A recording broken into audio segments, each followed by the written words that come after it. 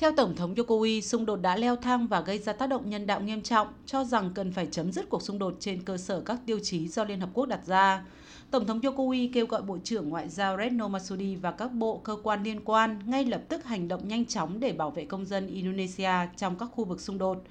Bộ Ngoại giao Indonesia cũng đã chuẩn bị kế hoạch dự phòng để sơ tán công dân Indonesia ra khỏi các khu vực xung đột, bao gồm khả năng sơ tán công dân Indonesia qua các quốc gia gần Palestine nhất là Jordani, Liban và Ai Cập.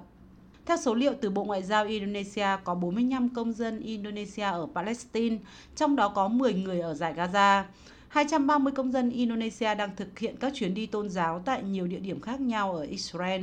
Theo số liệu thống kê do các bên đưa ra, đến nay đã có hơn 1.000 người thiệt mạng trong các đợt tấn công của lực lượng Hamas tại Israel từ hôm 7 tháng 10 đến nay, trong khi Hamas cho biết ít nhất 830 người đã thiệt mạng và hàng nghìn người khác bị thương trong chiến dịch quân sự đáp trả của Israel tại dải Gaza.